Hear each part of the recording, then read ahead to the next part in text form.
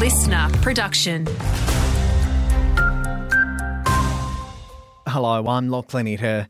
The chair of a committee looking into the cost of living has declared regional Queensland is being hit doubly hard.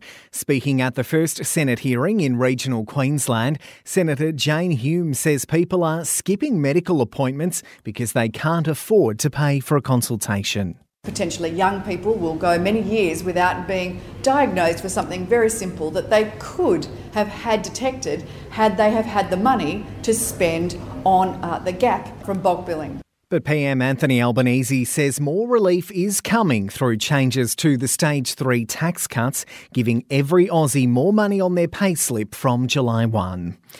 Meantime, the Local Government Association says councils are in desperate need of more support from the federal government. It's calling for an increase in tax revenue to be allocated to councils to help ease the financial strain brought about by an increase in the cost of living and natural disasters.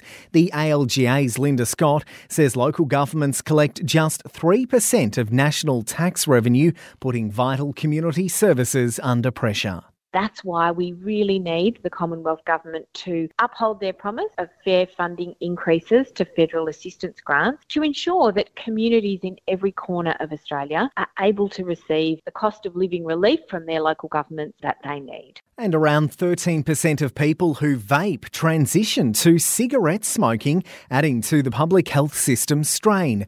Australia's first economic analysis from the Berghofer Medical Research Institute estimates those smokers alone will cost our health system more than $180 million a year. Researcher Professor Louisa Gordon says more than 1 million Aussies now use e-cigarettes. What we do know is that there's a number of people that have never smoked cigarettes before who are taking up vaping and then switching. And most of those health system costs are for respiratory diseases.